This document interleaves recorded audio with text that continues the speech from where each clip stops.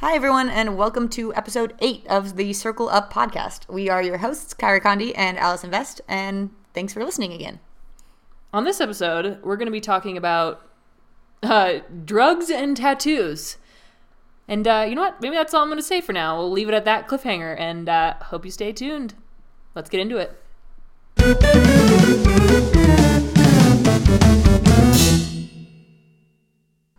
All right, now that I'm sure everyone is on the edge of their seats wondering what we're going to talk about.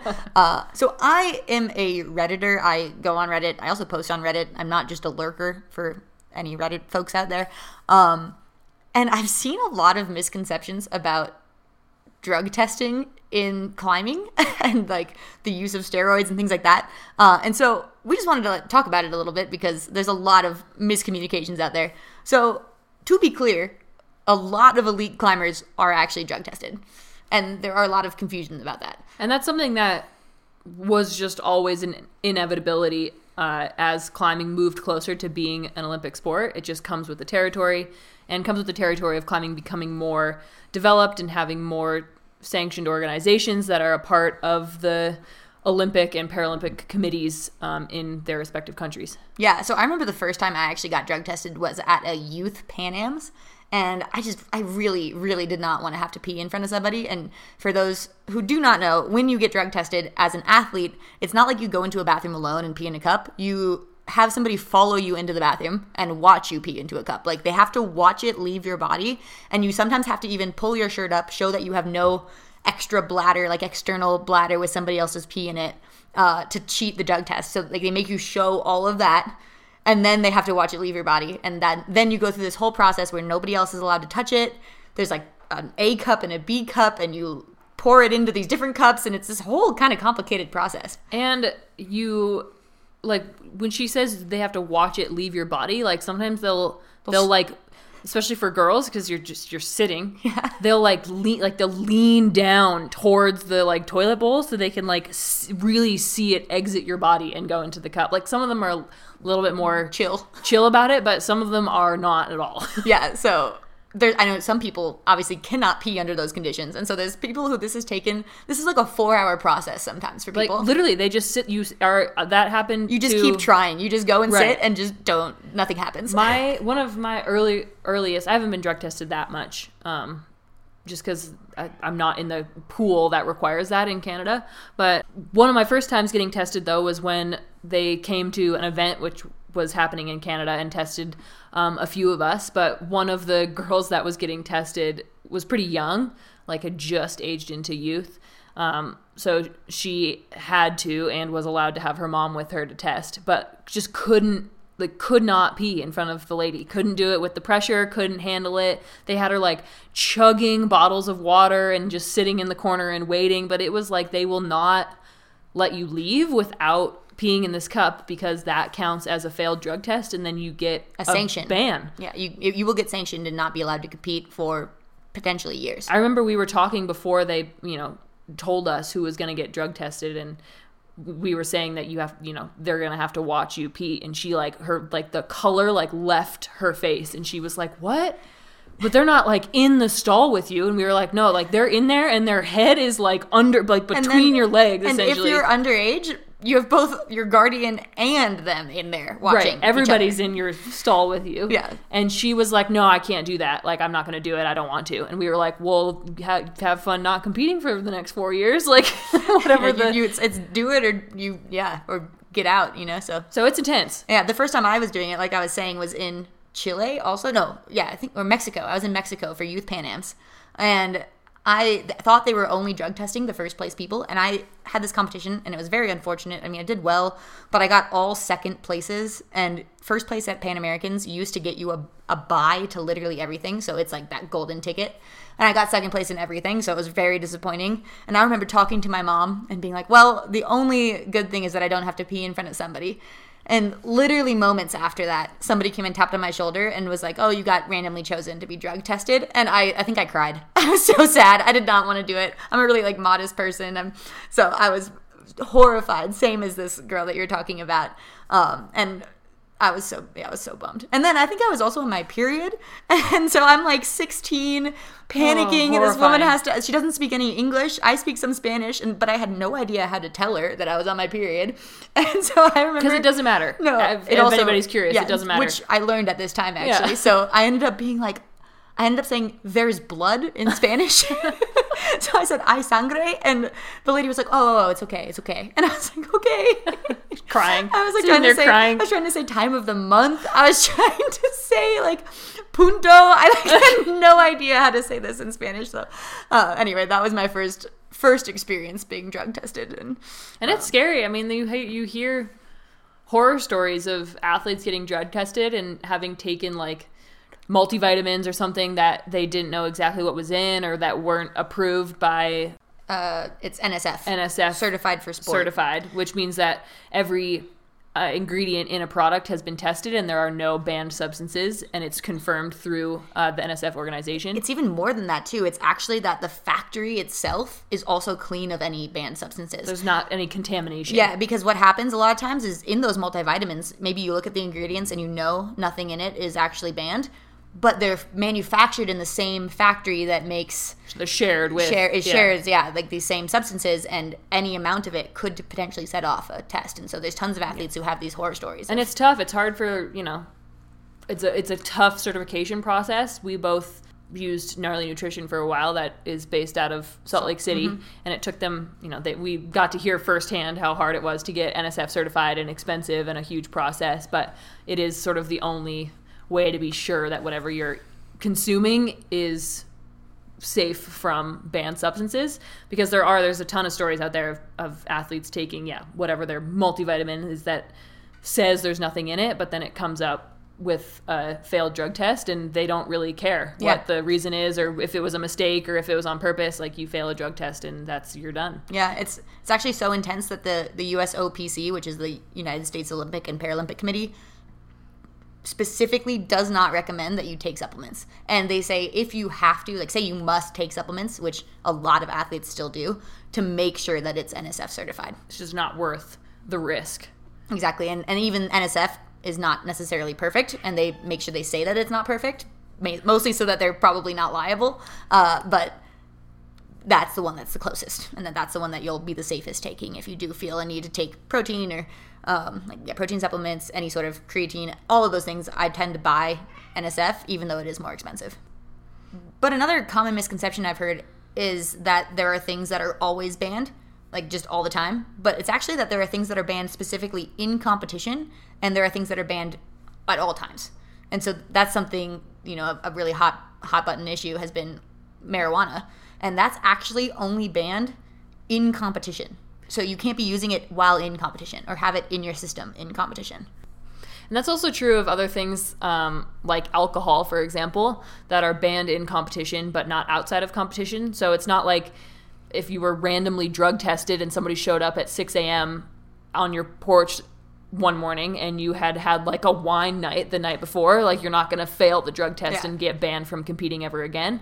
There are specific things that are only banned while you're competing, but it is important for athletes to also pay attention to how long things stay in your system, because some things stay in your system for longer than others. Exactly. And marijuana is a great example of that. There have been people who do it outside of competition and then it shows up within the competition, and that counts as a failed drug test, because even though it was outside of the competition and not for the competition that you did it, it was still in your system and you are responsible for that. And that's something that they really harp into you, is that anything that goes into or onto your body is your responsibility, and knowing what those are, and if it's something that can fail a drug test, like you need to know that. So it's stressful. It's hard. It's you have to be really aware of everything you're taking, and that includes you wake up with a headache the day of the comp, or you're sick to your stomach or something, and you have to be really sure that if you're taking any sort of medication to try to alleviate whatever that problem is, that it isn't going to give you a negative drug test, because like I said, they don't really care what it's for or why you're taking it. They really just get a pass or fail sign on the drug test, and if you fail like that, that's it. And then there's even substances that it matters how much is in your system. So actually caffeine is banned above a certain amount. So say you had, it's some absurd amount of caffeine to fail the drug test, but if you had this super, super high level of caffeine, maybe you had 9 espressos that morning, which would be, I would die.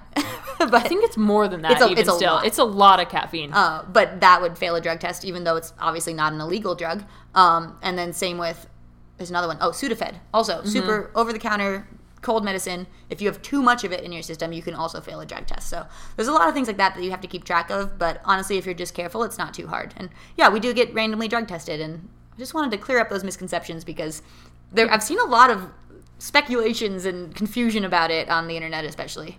Yeah, but it is, climbing is definitely into the world of sports that requires pretty diligent drug testing at all times during the competitive season for those people that are in that national pool. Yeah, and so there's people who have to provide 24-hour whereabouts, it's called, which means you have to have a location that they can test you at. You have to be able to get there within 15 or 30 minutes of them getting there. Otherwise, it counts as a missed test, and if you get 3 strikes, counts as a positive test. So then you would get a sanction as if you had a positive failed test. And speaking of hot takes, because we love hot takes on this podcast, there is a very interesting Alex Megos Instagram post about whereabouts after the Olympics. It was part of he did like a whole, for people who don't know, he was one of the German Olympians at the Olympics. He's also one of the best rock climbers in the world. So if you don't know him, you should.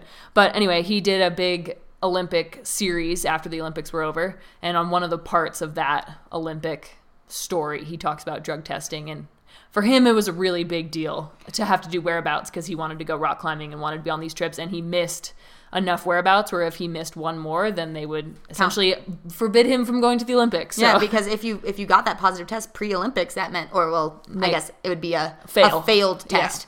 Yeah. In that case you wouldn't be able to go.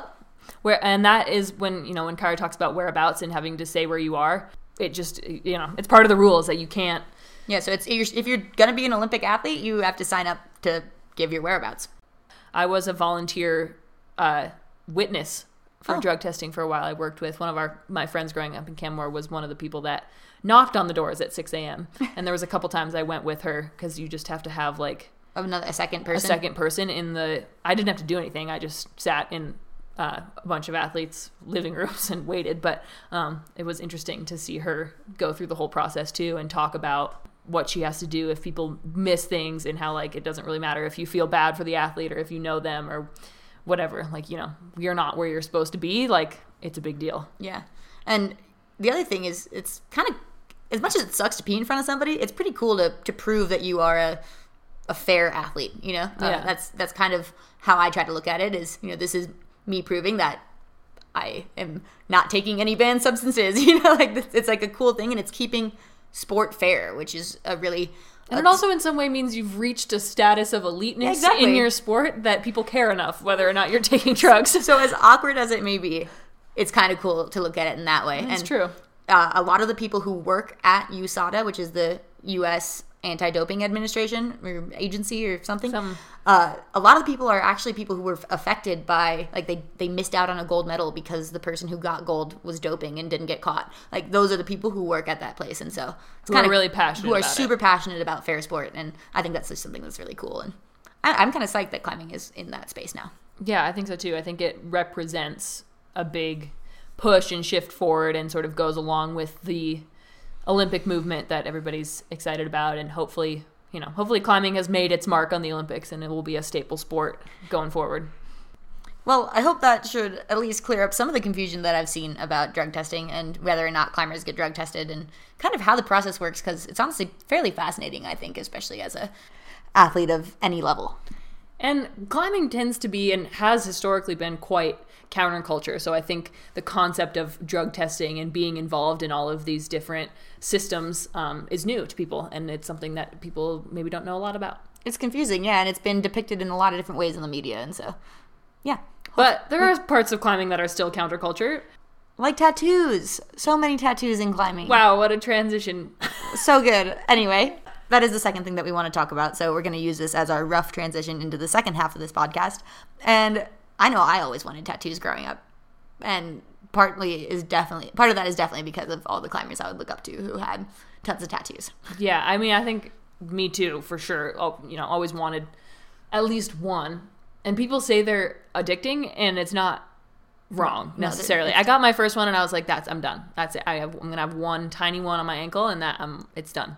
And that is not what happened. No, now we both have rib tattoos on both sides. I have a back tattoo. I have one on my sternum. We both actually, interestingly, we both have a big one on each side and then something in the middle.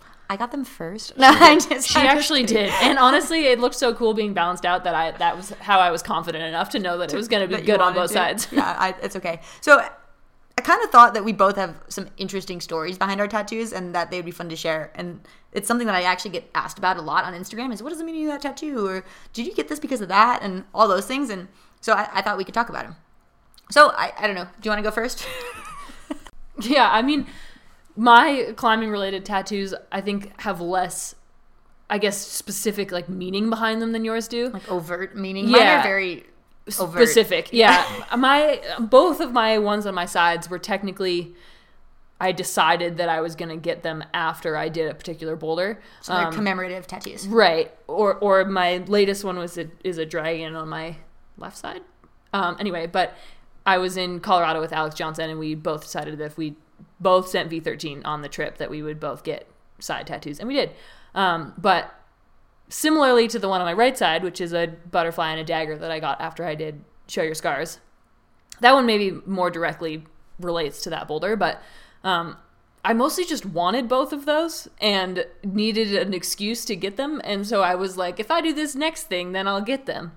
And that's sort of how that ended up being. So it was less like my tattoos represent necessarily specific climbing thing, but it was more just like I knew I wanted them, and I just needed a time to hold myself accountable for getting them, and I needed an event to force myself to send the email and book the appointment. It's like a reward. Exactly. Yeah. It's like Kyra and her M&Ms. Exactly. But your butterfly and dagger tattoo, that one's kind of like float like a butterfly, sting like a bee, right? Yeah, Is that the kind of idea behind it? Yeah, or like, I don't know. I figured, because I got that one after I did Show Your Scars, so I figured, I don't know. That's the butterfly that's the V14 that Allison sent that we talked about in episode 6. Correct. But yeah, I figured the butterfly was like the show part, and the dagger was like the scars part. Oh, so that's cool. Like, yeah. Show your scars. Yeah. And I've always thought that's a fairly traditional tattoo symbolism, style, and so I've always really liked that look and that style and that symbolism. So like I said, I mean, they're definitely, that one in particular, it's definitely related to the boulder, but it's also it's like a reward. Yeah, and commemorative. I think there's this idea in culture in general that every tattoo you get has to have some deep meaning behind it, but a lot of tattoos you just want to get because you want to get them. And okay, that brings me into my story of my very first tattoo. You're about to hear a never-before-disclosed story. It's honestly incredible. I don't know how many people have you told the story? Like, slightly more now, because it's... like 5? A little more. 10? I've told it to some groups, but I specifically have not told my parents this. So I know they listen to this podcast. Tom and Kathy. Yep, Mom and Dad. Here's a great story for you. So when I was 18, I got a little sad. I think I went through a breakup. And I was like, I want to get a tattoo. I want a tattoo. I've always wanted one. A classic trope. I've always wanted a tattoo. I know I wanted it. And so my excuse for getting it was that I was kind of sad. Her reward. My reward for being was sad. Was getting through a breakup. Was to get a tattoo. And so I thought I did a bunch of research, looked it up, found this guy in Minnesota, got this tattoo. And then the next week, somebody told me that it kind of looked like a flower. And I panicked. I absolutely panicked. And it does kind of look like a flower. I don't know why that was what set me off. It's a mandala. It's a mandala, yeah, on one of my sides. And I, absolutely panicked. Went to the removery place, the tattoo removery spot.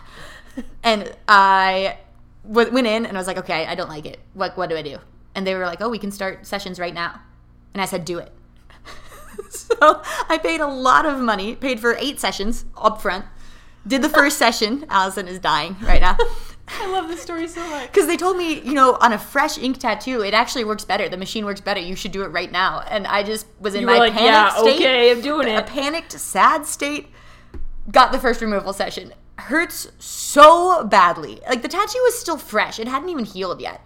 I was panicked so bad that I went and got this. Like, it's a rib tattoo. So you know if it hurt more than the actual tattoo, you know it's bad. Yeah, and it hurts way more. Anybody who's gotten a tattoo removed or partially removed knows how bad it hurts.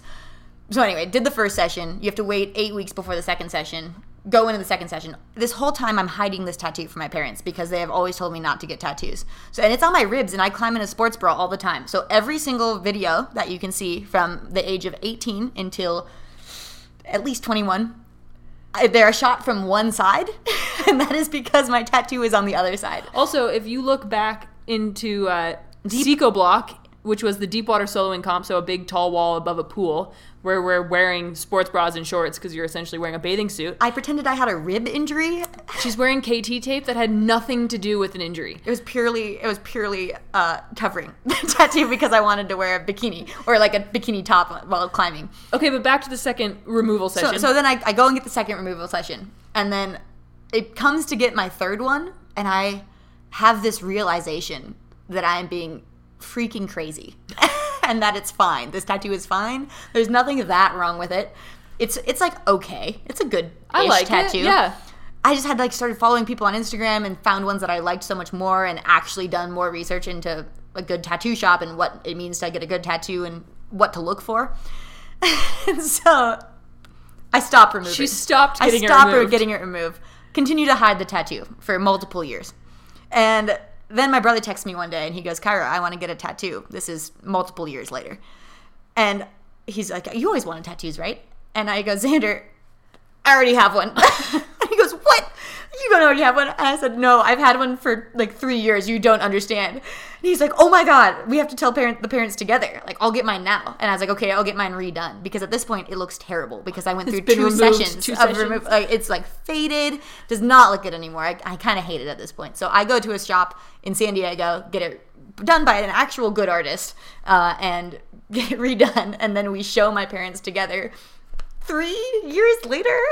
So, Mom and Dad, here's that story for you. I'm very intrigued to hear what your reaction is to this. Wow, that is some hot, juicy gossip here on the Circle Up podcast. So anyway, that was maybe one of the crazier moments of my life as far as actually being crazy. That's the story of Kyra's first tattoo. My very first tattoo. And it's big too. It's you big. Can see it. You can look on Kyra's Instagram now because it's not a secret. It's better now and not faded and terrible. But because I gave it the skin so much trauma in those first couple weeks of getting it and then getting it removed, it's actually permanently raised. It's also scarred. So anyway, that's one of my tattoos. And then my other rib tattoo is actually commemorative for my parents. So it evens out. If you guys can remember that while you listen to this, Tom and Kathy, Mom and Dad, that would be great. The other side is for you. Yeah. So, but then one of my other probably favorite tattoo, and other than the one that's the prettiest, which my friend Dawn did. I also have a Dawn tattoo. Yeah, Dawn Davis. She's amazing. Look her up. She lives in Bellingham now. If you're listening, she's incredible. Go find her. She's hard to get into, but she's amazing. It's worth it. I have a tattoo that says "You suck, try harder," which has caused controversy in a very different way, and it's because people think it's very negative, but you've maybe been able to tell from listening to this podcast, if you are this far, that I'm actually a very positive person. I would say it's, as I said, one of my superpowers. And so when I posted the photo of this "You Suck, Try Harder," I was so psyched about it because it has a lot of deep personal meaning for myself. And she got some hate. Yeah. And it was everybody telling me that this was negative self-talk and I shouldn't talk to myself like that and why would I get that tattooed? And I remember looking at the comments on this photo and saying, no, that's negative talk. You're talking negative to me. You're telling me that this thing I put on my body is bad. Honestly, the sickest part of that tattoo is that then after that you went to the Olympics and got the Olympic rings on the same level on the opposite leg. I also think that's the coolest thing ever. Yeah, so I got the tattoo, the "You Suck, Try Harder." I'd been wanting it for a while, and I actually got it after World Championships, which was the first opportunity to qualify for the Olympics, and before I had qualified. And I told my mom after I got it, because she wasn't particularly psyched that her daughter got "You Suck" tattooed on her. And I told her, I was like, no, Mom, I'm going to get the Olympic rings on the other side. It was kind of that reminder that to believe in myself and to work hard and not think that I deserve this for any other reason other than, what I'm doing and putting into it. And kind of that reminder just to not think that way, I guess. And that I was still going to get the tattooed rings on the other side. And I did. So that's why I have them balanced in that way. I planned that out. Like I said, Kyra's tattoo stories are way more specific and intricate and cool than mine are. I could listen to Kyra tell her tattoo stories just all day. Now tell the back one. Okay, and so I did get the Olympic rings, and that was honestly kind of something that was difficult for me because I wasn't particularly happy with my Olympic performance immediately after, as I mentioned in episode 5. That was just a complicated emotional process to go through, and so I kind of was like, oh, do I deserve to get the Olympic rings if I'm not happy with my performance? And so there was that kind of whole mental battle, and I decided, I was like, no, I went through all of this effort. I did so many things. Like, of course I got it. I've always wanted them. I need to get them. And so I got them, and I was very, very glad that I got them. So that was that story, they're pretty straightforward. It's the Olympic rings. But then that didn't quite feel like it commemorated my Olympic experience quite enough, because there was all this turmoil with my back and the mental space I was in, and just coming to terms with what it meant to have a fused back and be an elite athlete and all those things all at once. And so I got parallel lines down my back, and the tattoo artist actually was kind of panicked about it. He was telling me that bodies are curvy and that straight lines don't always look straight, and I told him that was kind of the point of it. I wanted them to not look straight because when I bend my back, the whole middle stays completely straight, but then I bend really specifically in one spot right below my fusion. And I thought it'd be kind of cool to have these permanent lines that kind of show that and move with it, and also frame my scar, because I have a 1.5 foot long scar down my back. And so the idea was to both frame the scar and also be kind of this visual tool to, honestly, functionally, when I look at videos, I can see where my back's moving. And it was important to you that it didn't cover your scar, too. Yeah, I didn't want it to be a cover-up, or I wanted it to frame it like that. Yeah, which is also really cool. And so that one was my really, cathartic Olympic tattoo. Yeah, that one, I think that whole series of the USAC Try Harder into the Olympic rings, into the back tattoo was a really cool, I think, tattoo transition for you.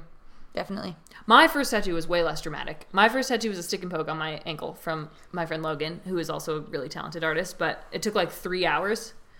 And it's like the size of a silver dollar. Yeah, it's not that big, but stick and poke, it's pretty detailed, and it's like a one needle, so it takes a long time. It takes forever, yeah. But my first real tattoo was our circle tattoos, in which the Circle Up podcast is namesake. Yeah. But those we got in Minnesota when I came to visit Kyra for a competition, just sort of on a whim. But I think, we've told that story maybe in the first episode a little bit, but I didn't know how fast a tattoo gun was, because I'd only had a stick and poke that took 3 hours. So we went in, and he put the stencil on, and it's a perfect circle, which also tattoo artists are stressed about. It's perfect circles and lines. Yeah. But he put the stencil on, and then it was literally 8 seconds. You just had to go around once, and I remember just being totally shocked at how fast. Yeah, because your other one was not that much bigger than the circle, but took 3 hours. Took 3 hours, yeah. I remember that. That was really funny. But we each have a stick and poke. Yeah, and so then the other funny tattoo story that Allison and I have together is that we were really bored during COVID, which I feel like a lot of people can relate to. Yeah, can relate to. And so we bought a stick and poke kit that was just shipped to our house, and it was a super interesting moment because I think it really represented our personalities well, where I just immediately started looking up YouTube videos about how deep to go in, what's the angle, how much ink to use, how you should sanitize the surface, and where to make sure you're wearing gloves and put the stuff on this side, and if this happens, you've gone too deep, whatever, all the details. And I look over while I'm looking at these videos, and Kyra's halfway done her tattoo. She didn't look at all. She was I'm just full blind confidence. Just go in. As soon as I decided what I wanted, I just started. She just went and just started going. And I think I was probably tattooing my own body for another hour and a half after you had finished. Yeah, and Allison's looks better. That's to be perfectly honest. It's smaller also. It's smaller. Allison did a little lightning bolt, and I did a triangle just because we wanted to do things. Shapes. Yeah. But now we've actually both done multiple stick and pokes on other people. So even though we don't have our own tattoos, we'll be opening our stick and poke books soon, so keep an eye out on the Instagram. But that blind confidence really helps. So that's, I think, what Allison was getting at there. I have a lot of blind confidence in myself, which can go well or poorly. It's gone both ways. But then Allison is a very calculated and what's the word there? What I'm looking for? I guess just more methodical and careful. Calculated and methodical person, and that carries over into our lives in general. And there's honestly, neither way is bad. Some of the most stressed I've ever been was one of the stick and pokes I did was on my boyfriend, like right when we started dating. And I just, I like panicked. He left after, it took me forever, first of all. And I just panicked that it was like terrible. And like, that's not the life for me. Tattoo artist life is not the life for me. Super impressive.